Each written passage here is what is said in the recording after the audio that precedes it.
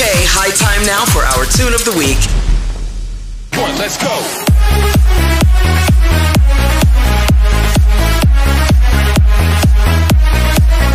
This is the Media Industry Guru Show, the show that exposes you to entertainment, music, film, TV, and tech.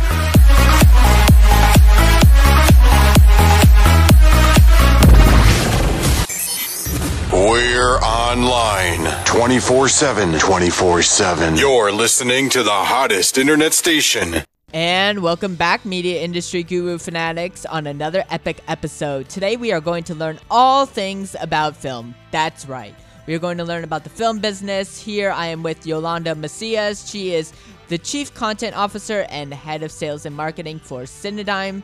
Cinedigm, if you're not familiar with the brand, they are an entertainment film company that specializes essentially in digital cinema, streaming channels, content marketing, and distribution. She grew up in sunny LA from a bilingual and bicultural home with 4 other siblings and went to public school, then got her MBA, and now she is also just got recently this big accolade that we are going to talk about, which is being on the board of directors for Skechers. We will talk about her greatest achievements, her both personally and professionally, her successes, and the advice that she gives to 20-year-olds navigating the entertainment industry. We will hear all this from a C-suite executive, so let's welcome Yolanda. We'll learn about her philanthropic work, her goals, as well as just all the advice that she gives to aspiring professionals that want to be optimistic and entrepreneurial and creative like herself. Hello, Yolanda. Welcome to the Media Industry Guru. Super excited to hear your eclectic background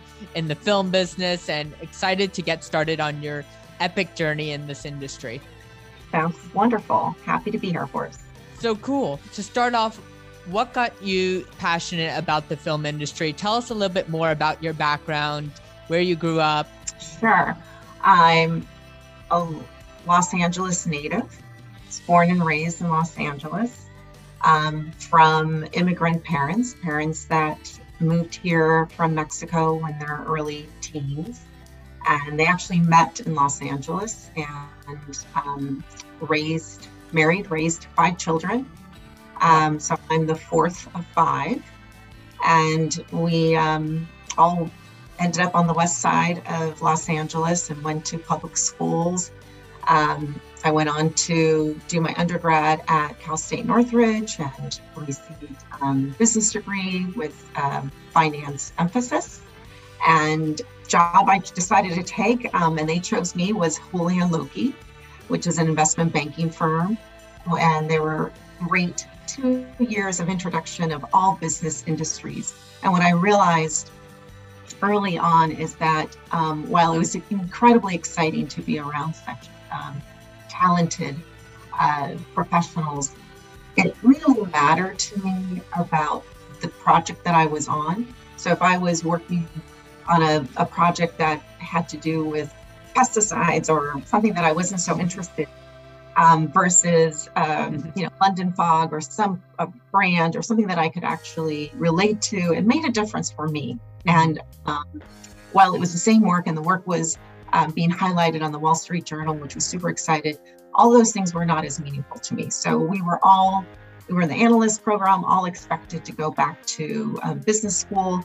I selected Northwestern to leave Los Angeles and really focused more on a general and marketing program to balance the quantitative background. And I knew that I would not be going back into a service occupation. I would want to work in an operating environment. Mm-hmm. And entertainment made a lot of sense for me. I was a passionate consumer of entertainment. Growing up in Los Angeles, I was exposed to a lot of, my first job was working in a theater, in a cinema. So I looked for an internship, and I was able to the benefit of the Walt Disney Company's internship program, and they offered me a full-time position, and that was the beginning of media experience. So during your time working for an investment banking firm, I'm assuming you probably had a portfolio of clients, and did you have any in the entertainment space, or was it when you got to graduate school you developed this passion further for working in entertainment and then going to intern for Disney?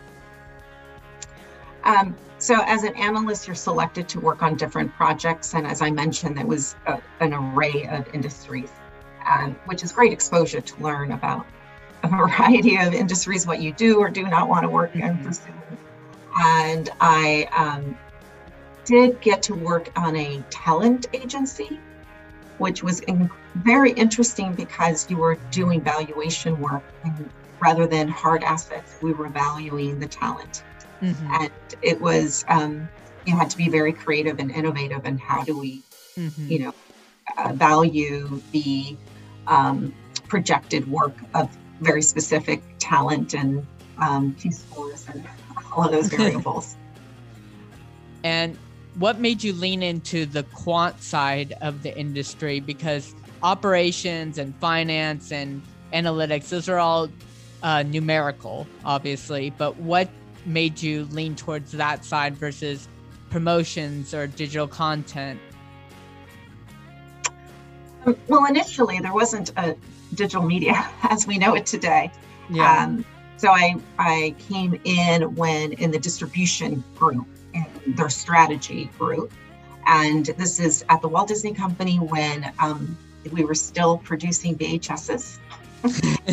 And the home entertainment group was paying the bills with Beauty and the Beast, Pocahontas, Lion King, all the major classics, selling, tens of millions of units at Walmart and Kmart and so forth. So I learned a lot about all of the areas of operations, how from a theatrical window to a home entertainment window. And many people could say it's packaged goods, but there was a lot of strategy, how to release it. And the artwork itself was very different from what you would see at a movie poster. I began to see all aspects, and it wasn't, and when I left the Walt Disney Company, I went to work for DirecTV, and that was when there were less than 1 million subscribers. And we built, an amazing subscription service that was disrupting the cable world with satellite. It truly was rocket science. And that was a form of digital, ingestion and consumption of media. So you went from Walt Disney to then you went to DirecTV, right? And then after, you're currently working at Cinedigm. So tell us about your experience there and what were some of the skill sets that you acquired from Walt Disney to DirecTV and even in business school that translates to your role today? Well, just to reiterate what you mentioned about the quant side. So even though I was trying to run away from the quant side, when I went to business school, I chose a marketing program. And I also really tried to focus on, content. When I was at the Walt Disney Company, I was working with the acquisitions team to value the content that we were acquiring.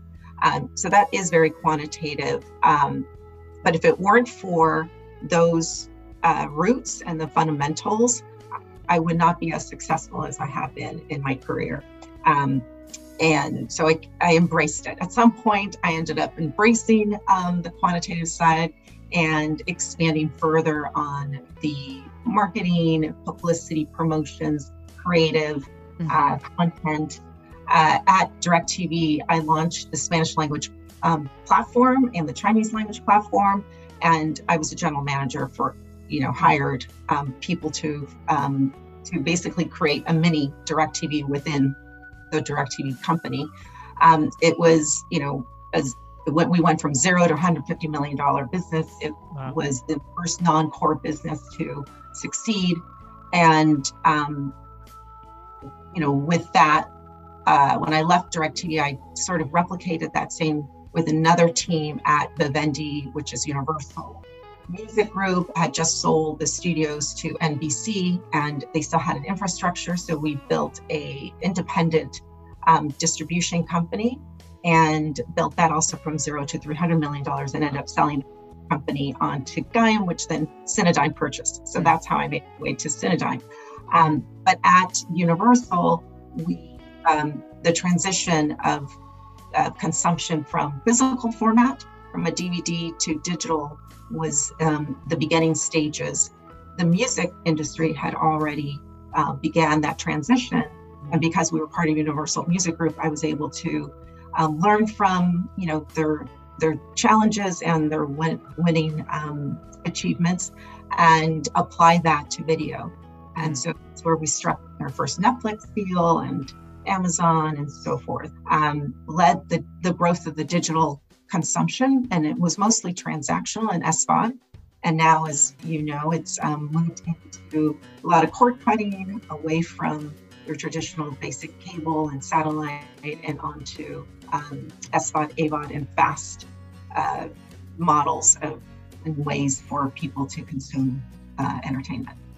And for people that are inquisitive about the film industry, can you elaborate on the difference of SVOD, AVOD, and cable cord? So we're talking about films and television series, and traditionally people have subscribed to cable, and over time, Gen Zs, millennials have grown up with cable, but not necessarily ever paid for it on their own.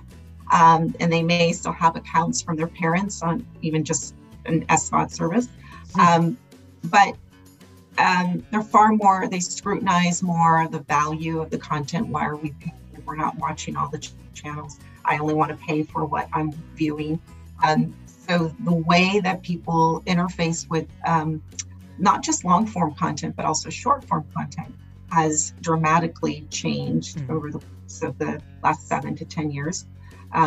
We've seen now the shift, not just on subscription based, so that's SVOD is subscription video on demand, like a Netflix or HBO Max, or to moved into AVOD or advertised supported, or what people call FAST, which is free advertised supported television, which is very much, the experience very much is like a linear, watching a cable show, except it's through your internet and connected devices.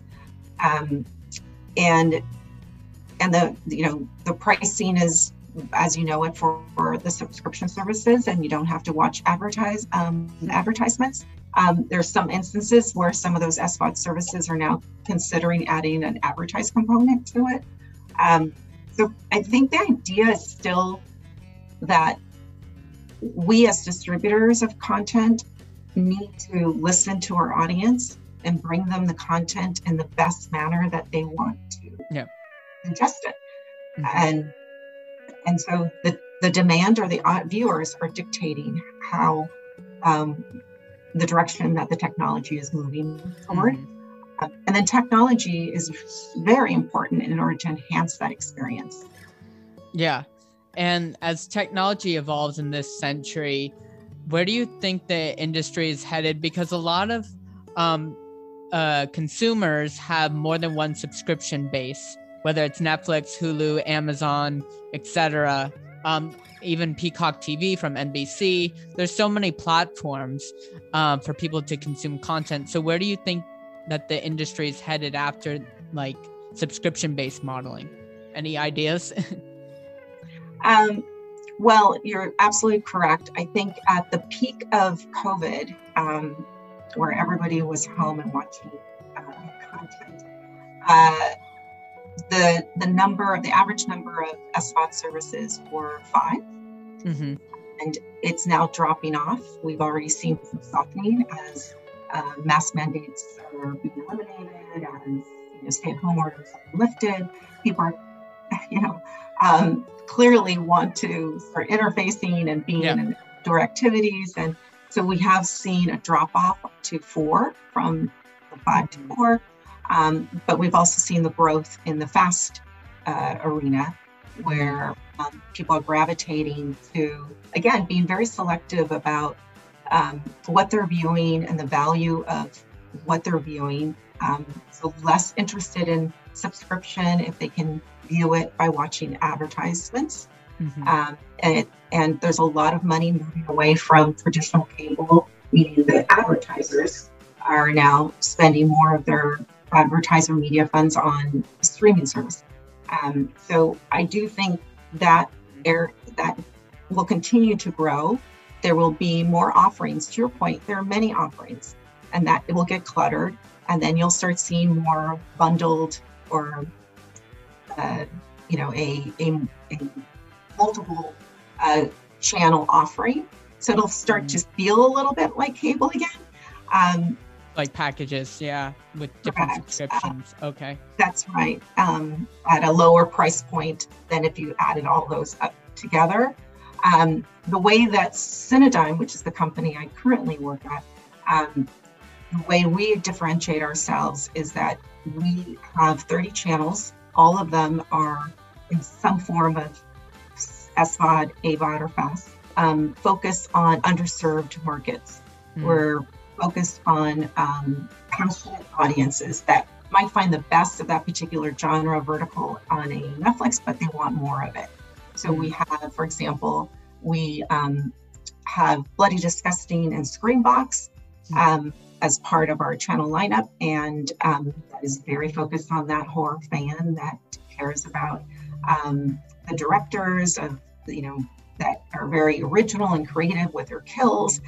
There's a whole podcast component through Bloody Disgusting, and we will continue to bring in refresh, unique content that hasn't been seen before, and originals as well. Another example is Real Madrid, which is obviously soccer, Spanish Soccer League, and we carry all of their games. There's Fandor with a indie, people that are passionate about indie films and series.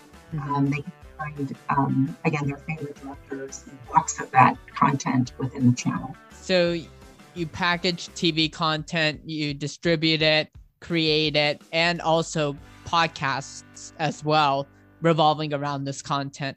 So what would you say are some exciting projects that you've worked on that have been very rewarding, challenging yet rewarding and fulfilling?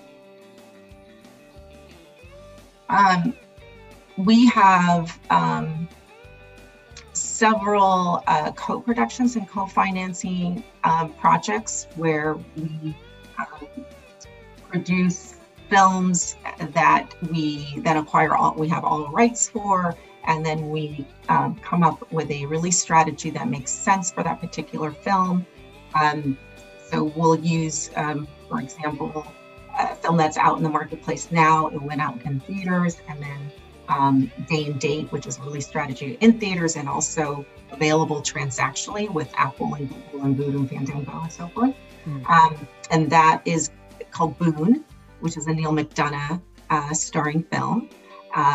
Westerns tend to sort of check a lot of boxes for audiences, has action, and I guess you can't be too surprised after Yellowstone. So we currently it's in the transactional window, and then it will most likely find a home with an SVOD player, what we call a one window. It'll be there available exclusively for that particular time, and then we'll open it up non-exclusively across all of the platforms. So that's an exciting title that currently is in the marketplace. Another one is 7 Days, which we acquired out of Tribeca, and we're so excited to bring 7 Days, which is a charming film, executive produced by the Duplass brothers, and we entered it into the Spirit Awards, and it was nominated and won for Best First Feature. So it was in theaters, it's now in the transactional window, and we're just to bring that to the marketplace. Oh, you have a variety of eclectic projects that you're working on that are coming to launch and fruition, and it's really exciting, and wishing you all the best with you and your team on releasing this content that everybody and subscribers will enjoy. Thank you. So I want to get into also your philanthropic and other endeavors as well. You were just appointed to Skechers as one of the board directors. So what would you say is rewarding about working outside of entertainment? I mean, this is a little bit towards fashion, but what would you say is rewarding about being on a board for a big brand? It's incredibly rewarding, and it's an honor to serve on their board.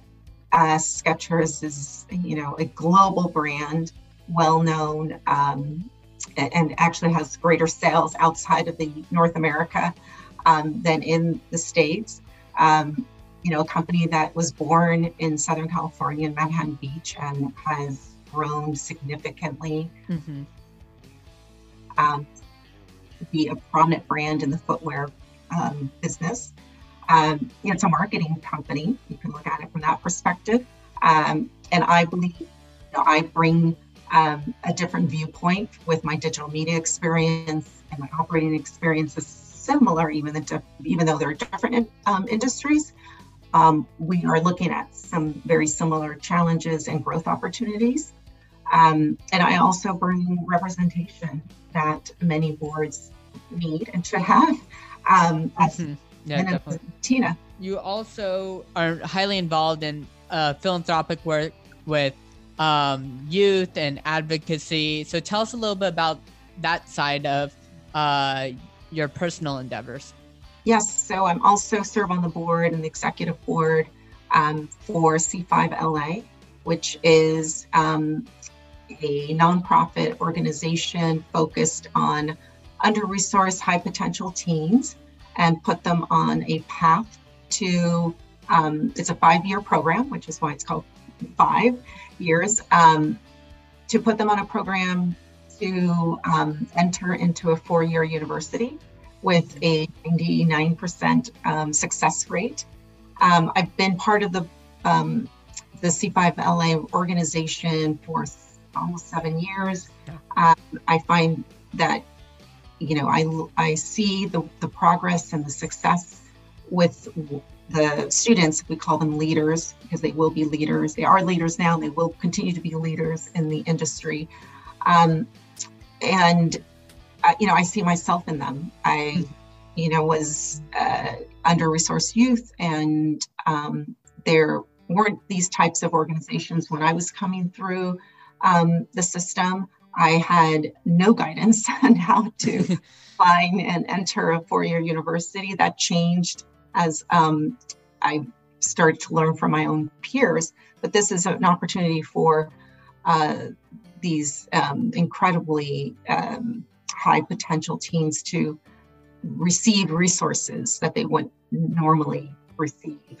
And as I said, the results speak for themselves.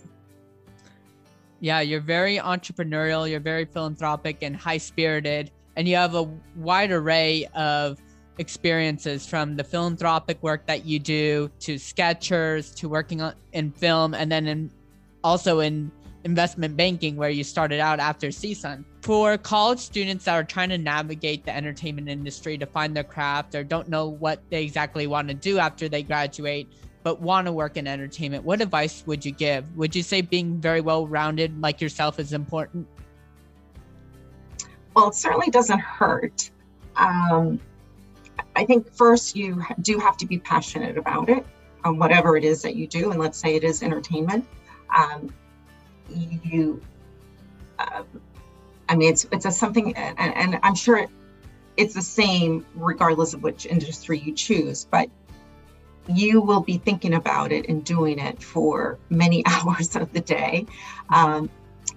It depends what route you take. If you immediately go into production and on the creative side, or you decide to stay on the other side of the camera, it's hard work and not necessarily rewarding initially until you get some more experience, and then can build off of that experience to take the next step.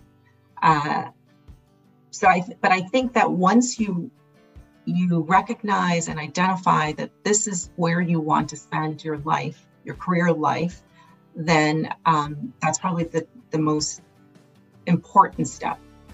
And it's what part of that entertainment area do you calls for on you? Is it what aspect do you want to work in?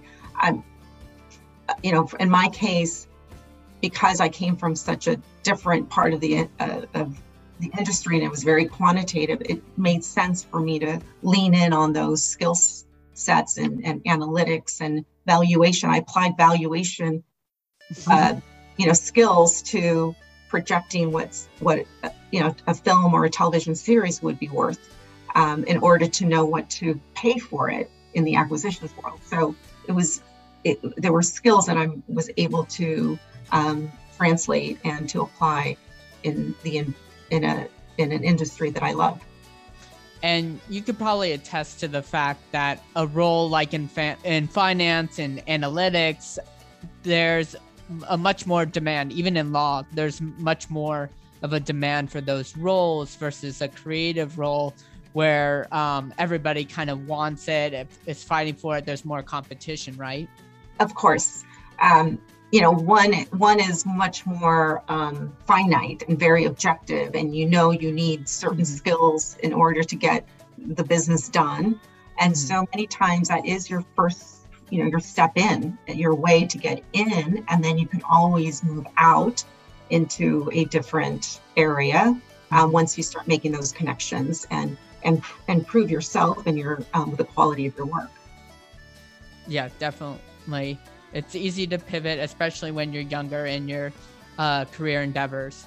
So I want to hear from a C-suite executive, what has been your greatest success, both personally and professionally? You mentioned personally that your children, and then professionally, the intersection of your two passions in home entertainment and the underprivileged and undeserved U.S. Latinx market. Yes. So clearly on the personal side, my greatest achievement have been my two children who are currently at university, both at the same university in Dallas at SMU. And I'm just thrilled and excited about their future. On the career end, I mentioned that at DirecTV, I launched Spanish language programs. And that was the intersection of my personal passions of assisting and evolving the Latin community with entertainment. So it was a way to bring programming and content to an underserved market. And it was early days. This was in the late 90s at DirecTV. I've always, and it was successful. It wasn't easy. It was a big challenge because I had to learn how satellites work and transponders. I had to work with the engineers because there wasn't enough space in that particular satellite to carry all this new content. So we had to launch a different satellite. And you may remember those dishes on people's roofs where there was one was a little bit oblong instead of circular, and that's because it had two different arms because it was looking at two different satellites, and that was for the Spanish language programming. So it was very technical, and my job was to make it as simple as possible for the audience. They did not care they were coming from two different satellites, or we just needed to make the hardware proposition very seamless and easy in order for them to truly enjoy the programming that was coming from different countries. There were about 20 channels coming in from Mexico, Spain, Colombia, Venezuela, and a lot of sports programming that U.S. Latinos really missed. And because it wasn't the Latino market is fragmented, meaning there are Spanish dominant, bilinguals, English dominant Latinos. We wanted to bring a programming package that was meaningful to the entire home. And in the home, there are multi-generations. So it was really important to not just bring one channel, but to bring a suite of channels to the marketplace. I think there was a lot of research done, a lot of marketing and promotions done in a respectful way to address all of the interests of the Latino market in the U.S. because the Eastern corridor looks very different from the Western corridor, and even the Spanish itself needed to remain neutral and not be too extreme one way or the other. Yeah. So that was, an endeavor that brought both sides of my goals together. Wow. And we brought forth a product and a service that continues to exist. Wow. So you have, it's fascinating how you've have these greatest achievements just early on in your profession, and then how they've kind of accumulated over the time. It's really fascinating.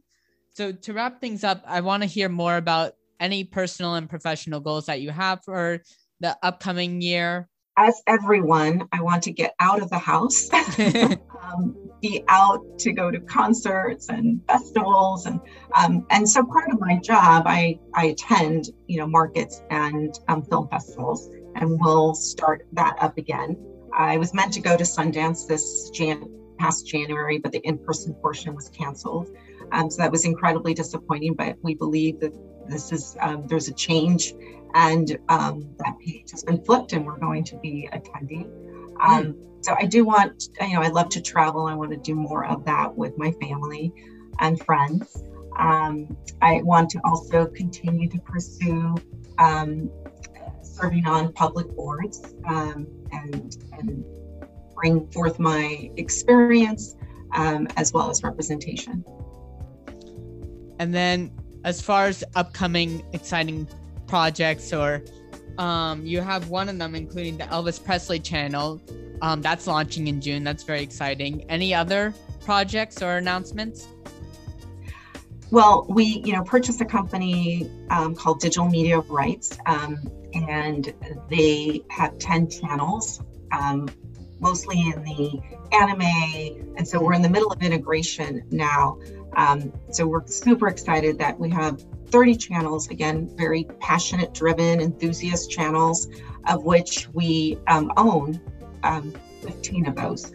And that means that we're programming it and we're bringing in content, refreshing, originals. So it's been really an interesting time because it is getting competitive, but we also feel that we're hitting an area where there's a huge demand for our content. And it's very exciting where the advertisers are acknowledging that this is a great place to put their media.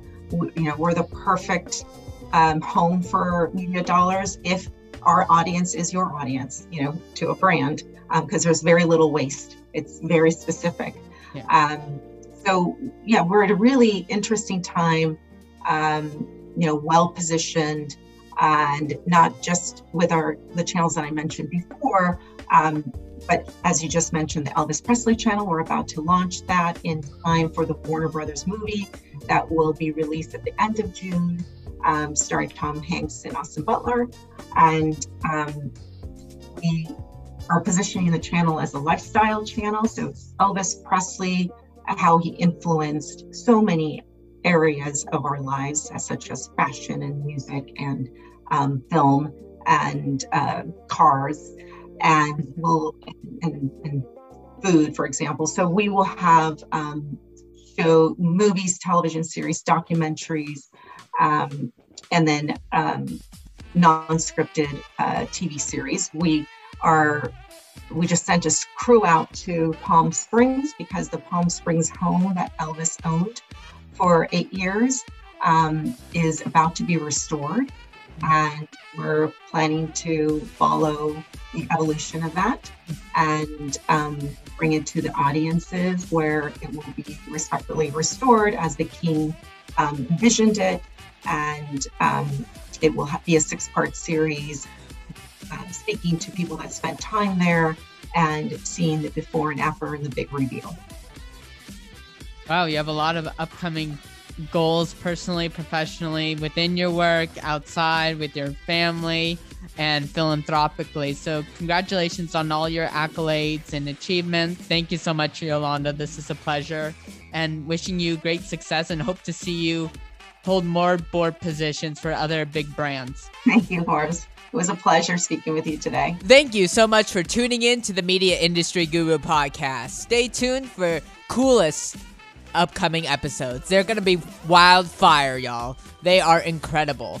And stay tuned for upcoming music industry professionals, film professionals, artists, tech, anything that you want to hear, feel free to email at mediaindustrygurupodcast@gmail.com. Or if you would like to be on the podcast and give a little promo or shout out or just talk with me, because you know what I'm doing on Tuesdays, listening to my own podcast, but also interviewing other guests, because I love doing this. This is my passion project, but also my side hustle. So feel free to email me at mediaindustrygurupodcast@gmail.com. We'll set up a time.